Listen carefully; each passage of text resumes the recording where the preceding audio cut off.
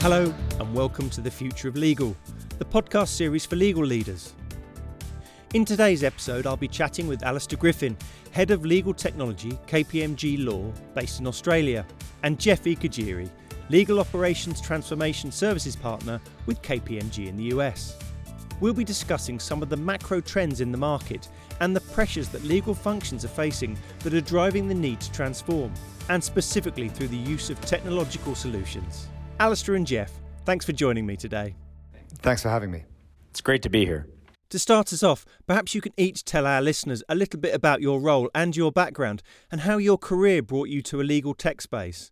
Alistair, can I start with you? So I joined the firm in Australia about 3 years ago to lead our legal technology service line, where we're supporting clients in their legal technology transformation, but also building our own legal technology solutions to just present a different and digital way in presenting legal services. I've worked in startups for around 10 years, specifically in the legal tech space, in product and software technology roles mainly. So I bring a lean, startup, scrappy and product-focused view to consulting and legal technology. Thanks, Alistair. And what about you, Jeff? Can you share with us how you came to work in this space? I'm a principal in the U.S. firm focusing on our U.S. legal operations transformation services practice. With that, I should make the disclaimer that KPMG U.S. does not engage in the practice of law. Now, that being said, I started my legal career as a litigator, focusing on defending Fortune 50 companies. About 7 years after that, I moved into the consulting space. And at that time in the United States, legal operations really wasn't even a thing. But I was very fortunate to have a front row seat to the evolution and maturity of what is now known in the industry as legal operations. So really helping clients with people, process, technology, and data. Unlike Alistair, I've never worked at a technology company. Rather, the approach that I bring and the view that I bring started from the people and the process side of the house. Naturally, as the legal technology industry has significantly expanded, and especially in the last 3 to 5 years, there's become a heavy focus on technology in the legal space. And so I've had the great pleasure of working with folks like Alistair to bring our blended skills together to help solve client problems. Thanks, Jeff. So what are some of the challenges that you're seeing general counsel and legal teams face today in their current roles? Alistair, shall we start with you? Many of the challenges that we see general counsel and legal functions face is really around the lack of access to data within their legal function. And now part of this comes from a lack of adoption of legal technology, but really it also stems from the fact that data within a legal function is often hidden. It's hard to access, it's in contracts, it's in advices. And so how can a legal function therefore make decisions day to day on managing their function? How can they make better data-driven decisions on what they should be investing in? And equally building that business case for change. We know that C-suite are expecting data when it comes to business cases. And so if that's lacking, how do you get there? And finally, sort of demonstrating the value that the legal bring to the business. That's really hard without data or metrics. And so it's that holistic view of data and understanding what your legal function is doing to enable you to identify problems and then target solutions based on those problems rather than jumping to the shiny toy that a vendor is pitching to you. And Jeff, would you add anything? I think another big challenge that general counsels and legal teams are facing right now is how to right-size the work that they're performing for the company. By that, I mean, are there senior attorneys focusing on work that could be pushed down to lower level, lower cost resources? Is there work that should actually be outsourced? And if so, should it be sent to a law firm? Should it be sent to an alternative legal service provider? Should there be a managed service created for that? Should there be a shared service center created within the company? And so really looking at who's doing the work, how they're doing the work, all starts with, as Alistair mentioned, understanding the data to understand your baseline and foundation. But that's one of the biggest challenges that I've seen, especially with the Great Resignation and with the pandemic, is making sure that you have the right resources in place to accomplish the goals and objectives of the business. Alistair and Jeff, thanks for the insight, which is a really good segue to my next question. There's no question legal functions are under a lot of pressure. What is the impact of these challenges on their roles and their respective organisations? Jeff, do you want to take this one first? I think law departments need to really take a hard look at the skills that their attorneys and legal professionals within the law department have. I think there is a significant emphasis now on upskilling attorneys so that not only do they have the deep subject matter expertise around the legal issues and substantive law, but actually have a lot of those business acumen skills that oftentimes lawyers are severely lacking, whether that's communication, soft skills, the ability to use technology, being able to leverage data, make inferences from those to make more informed decisions. Quite frankly, the way the rest of the business has been doing it for over 2 decades now. And all of this goes back to how can the law department better align with the business that they're serving? That's exactly right. And I think adding to that, really what we're seeing legal functions struggle with now is presenting an interesting and modern working environment that the legal professionals of today and tomorrow actually want to work in. You know, many lawyers don't want to be working in the same way as that they have been for the last 400 years. And so there's a lot of prestige now around innovation and going on that transformation journey. And overall, it sort of speaks to a shifting culture within legal functions where teams don't want to be operating in the way they always have. Now, lawyers are very hardworking and they're very compassionate and they're very driven to serve their businesses, and they offer a white glove service a lot of the time, but that often means that if they're delivering that and adding administration and organizational work on top of that, not getting fulsome instructions, having to search for documents, not knowing where contracts lie, adding to all of that, they end up working longer hours than many other profession. And so that's really not going to work or be, sustainable long term when people have other opportunities available to them. They want to work hard, but lawyers want to work hard on the things that they're good at and skilled at and are challenging to them. And managing the life cycle of a matter is an administrative activity and not something that you should be having your highly skilled, highly intelligent lawyers working on. And I suppose this is really driving a need to transform the legal function. Well, I think a big driver for this is actually the need to, or the desire, I should say, to work smarter, not necessarily harder, right? And there's a number of different levers that law departments are able to pull on to effectuate that. One, obviously, being technology enablers. So having the technology, as Alistair had mentioned, to reduce the administrative burden on a lot of the tasks that the lawyers traditionally have done. Another is going to be looking at how to improve the processes, right? So technology is great, but you have to have a well thought out process built around those technologies to ensure that you actually find the efficiencies and value creation by utilizing those technologies. Alistair, do you have anything to add?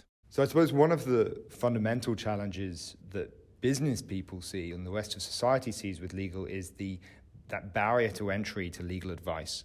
And that's built into the way in which contracts are written. In legalese, you almost need an interpreter in the form of a lawyer to be able to articulate what certain clauses mean. And I think there's a real push now from businesses and business leaders to change the way in which they access legal services.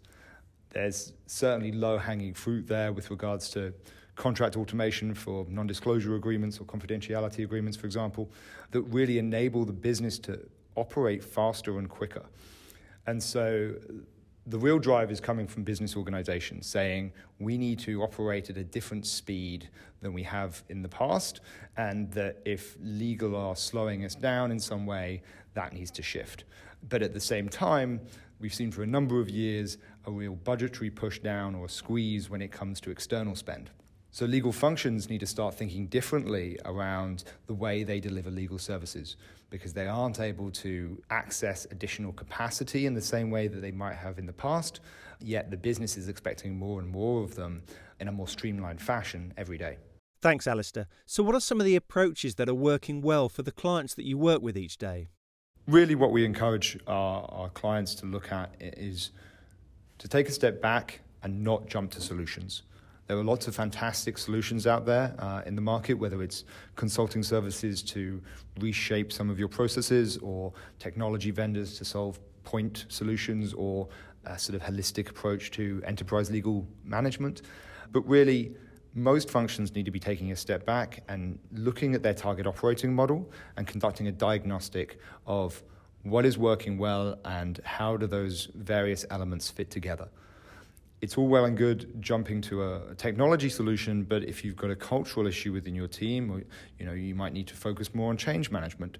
Equally, automating a broken process only emphasizes that broken process. When we look at this, there are 6 pillars that we look at in a target operating model, and each of them is really important, but they're also highly interconnected. And so when we're looking at technology, we're also looking at service delivery and processes and the data that links back to that. But we're also looking at the strategy and the people in the legal function to understand, are they ready to go on this journey with you? And if not, what do you need to be looking at early on, or adapting your process or your transformation journey to take them on that journey? Jeff, anything to add? Yeah, so to build upon what Alistair mentioned, I think it's absolutely right that you have to start with the problem instead of the solution. He talked about shiny objects, and I've seen too many clients in the past just go for that shiny object, buy something off the shelf, spend $1 million in 1 year trying to implement something that ends up not being used by anyone. Rather, if you had an hour of time, I think Einstein said it, you should spend 55 minutes identifying what the problem is and 5 minutes to actually solve that problem. And I couldn't agree more. And so when our clients are taking an approach, what we find to be very successful is really identifying what that problem is. And when it comes to technology, we're seeing more and more clients actually look inward versus outward. And what I mean by that is they're taking stock of what the rest of the enterprise is already using, what technologies already exist at the company that may be able to be leveraged by the law department. Now, this does a number of things. It helps reduce cost, it helps reduce time to implementation, but it also helps the law department continuously better align with the business because they're using tools and technologies that the rest of the enterprise already uses. Another thing law departments have been doing and taking an approach at that's been successful is really making sure that they can have their lawyers and legal professionals continue to work within the systems and technologies they already use. And the more and more law departments that can drive their attorneys to continue to use those, yet have back-end technologies in place, we see more adoption and better results as part of that. Yeah, and it's interesting because we've seen, I think maybe 7 or 8 years ago when legal technology really came into the market in a big way, the enterprise solutions that you're talking about didn't offer a level of integration with their own solutions that could be adaptable or configured for a function, a legal function, a finance function. And we're really seeing a change in that now, where Microsoft in particular with Power Platform and Dynamics is really opening up a whole world of new ways to connect Word with Forms, with Dynamics, with Outlook. So there are far more possibilities now to reuse enterprise solutions that simply weren't there 5 or 10 years ago. You mentioned clients should look at understanding their problems first before jumping to solutions. What would you recommend? So when we're looking to do an early stage maturity or target operating model diagnostic with clients, I think we want to be working in a modern, digitally focused way. Our clients are expecting this now, and there are lots of benefits from that.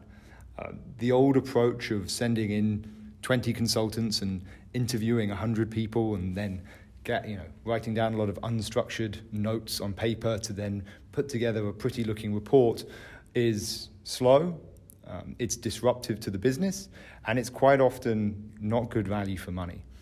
And so what we prefer to do is look at a more hybrid approach where we can leverage the scalability of digital solutions, surveys, activity estimators, to gather a lot of really structured data from across the organization. We can leverage the power of technology to interact with people in their native language.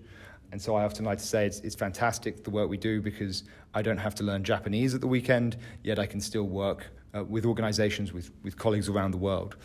And so it's taking that data-driven approach, that structured approach, applying a lot of automated analysis and data visualizations, and then overlaying that a more concierge service where we can deep dive into the issues that the data tells us to look into.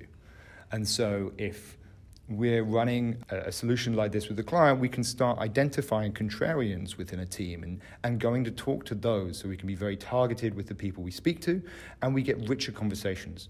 Because I can go to someone with an organization and say, It's really interesting. You say something different than 80% of your colleagues when it comes to functional processes, for example. And that's the difference I think KPMG is bringing, because it's a better approach in my opinion, but it's also faster. We're able to deliver engagements now in 5 to 6 weeks, where previously they'd be taking 3 or 4 months, in a far less disruptive way to an organization, and with data-driven outcomes that enable them to build the case for change. And that's part of the reason we've developed the Legal Function Assessment Suite. It enables us to engage with clients in a rapid and data-driven way that gives them not only the real deep understanding of how their legal function is operating, but also how it's perceived by the business. And it enables them with the business case and the return on investment that they need to go and ask for, additional funds for a transformation or a technology implementation or additional resourcing. So Jeff and Alistair, to conclude this podcast, is there a final piece of advice you'd have for organisations that are looking to transform their functions through the use of technology? One piece of advice that I would give to law departments is make sure you're focusing on the people. People will make or break the initiative, the transformation, and the change. You need to understand the personas that you're dealing with, understanding what's going to drive them to actually adopt the use of technology or the use of a new process. By doing so, you're helping really create a mind shift culturally as to the way in which the law department is going to deliver legal services. And at the end of the day, that is going to drive more user adoption and impact, not only to the legal department, but really to the business and the clients that they're serving within the rest of the organization. Yeah, I completely agree. Jeff, you want to be looking broadly across your organization and finding champions within the business that can be advocates for you when you're implementing this change. Change management within legal teams is difficult, but within broader, larger organizations, it can be very challenging. So again, coming back to data, when I think about this, you want to be knowing, what does success look like? How do you know that you've been successful in your transformation? And there are some obvious metrics there around user adoption or reduced SLAs or turnaround times on pieces of work. But think about, attrition within your team. Think about people leaving, people joining. Look at employee satisfaction within your function. There are lots of different ways in which you can be measuring the success and or failure of your transformation. And you need to be doing this before, during, and subsequently. And so you can look and you can pivot. If something's not working, or you notice that a particular area of the organization or your team doesn't have the uptake or adoption that you were hoping for, you need to be able to adapt to that in real time to make sure everyone's going on the journey together. Alistair, that's great. And I'd like to thank you and Jeff for taking the time to join me today. You've given our listeners a lot to think about. Thanks. It's been great having this conversation. Thanks so much. Love speaking with you, Alistair. I should remind everyone that KPMG LLP, the U.S. member firm, does not provide legal services. Join us again next time, and please email us with any questions you have about today's episode at legal@kpmg.com. And we'd also love to hear from you with any suggestions you have for future episodes. Thanks for listening.